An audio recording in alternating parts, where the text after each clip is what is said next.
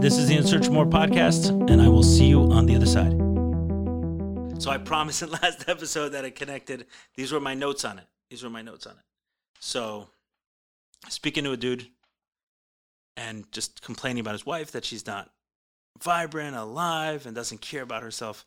She used to, she's letting herself go and everything else. I'm like, dude, that's on you. That is yours. That is 100% yours. And I say this as someone who, we're going to record this, and then hopefully my wife will be okay if I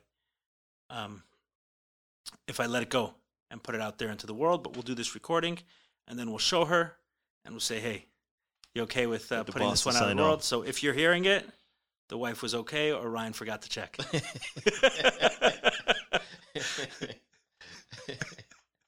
You know. So, yeah. If this gets out there and it wasn't checked with you, right. Fred, and you're listening, yeah, Ryan forgot to check. Throw him under the bus. Okay, what about the personal responsibility, Ali? Yeah, right. Everything but this. Right. You heard me say it. It was recorded. Put it out there. So, recovery's dicey, right? Especially around addiction. Process addictions are very tough, especially ones where we're not wanting to cut out 100%. So, like eating, if someone's eating too much, you don't want to go to eating too little or not eating at all. And sex gets similarly dicey. Like you can get to a place of, porn, right? That's easy. You say, okay, I'm never going to watch porn. I'll cut that out completely. But to say no sex, that's not. So myself and many others in recovery, when you're first getting into it, you get a little afraid of your sex drive. Put this somewhere and don't let it out, because this thing is... wreak havoc. Right. It's created way too many issues. It's like stay in and don't come out. Right.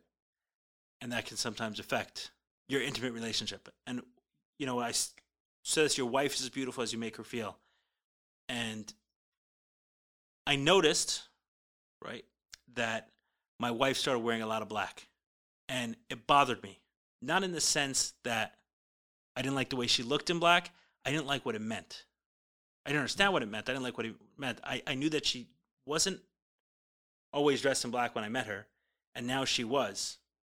Like, what was this? The first thought is always like, okay, like, what's up? Right. Like, why can't you wear anything else? There's a bunch of other colors than rainbow, right? And, there is some, right, the first thought is judgment and blame and everything else. But at some point in time, like, hey, like, what role do I have in this? It's bothering me a little bit. And she wasn't dressed like this before.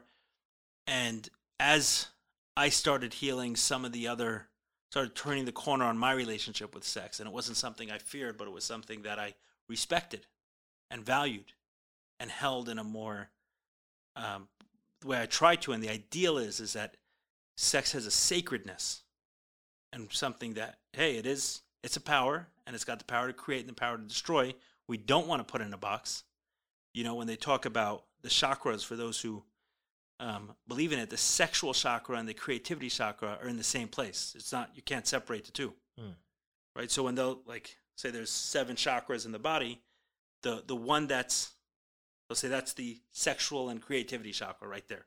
Shut down one, you shut down the other. And it makes sense because we create from sex. Again, you don't have to believe in chakras to understand the point. It's just that when that gets shut down, it has other ramifications. We want that, right? So especially, Judaism and what I was taught growing up was that there is a sacredness to it and there is a power to it. But then my life and experience made me afraid of it, wanting to put it in a box. But as that started changing, I noticed that my wife started dressing differently as well. And what once bothered me, I wasn't seeing anymore.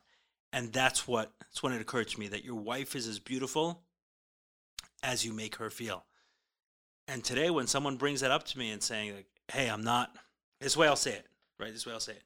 As dudes, we look pretty much the same, whether we're dressed up for a wedding or we wake up 4 a.m. It's like our range is small. For sure. But women can, like, whoa. Like you saying black, I literally wear black every day. You're not wearing black now. And your shoes aren't, your socks aren't, your shirt isn't. Your pants got white stripes. Right. But they're black. Well, they are. Yeah. You got a gold necklace on. Right there's. But I'm black. And anyway, you want to know something? Maybe she wasn't wearing black every day, but that's what was, popping out at me. Like I felt that. I felt that mood. From her, and I know from I've heard this from others, is some sort of complaint about where their wife is at and not taking care of themselves the same way. And my wife always did, going to the gym and taking care of herself. And, that it was a very subtle version of the point I'm making, right? The dressed in black.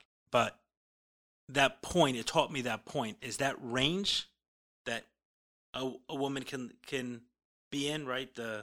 If a guy has I'm not going to use numbers. It's offensive to use numbers. I don't like it, but the possibilities are much wider for women. The guy they're with plays a very important role in that. Your wife is as beautiful as you make her feel. And just to flip it, your guy is as confident as you make her feel. So thank you, Fred. Right. Feeling good today. And I hope you feel beautiful. And I hope you let this episode get out.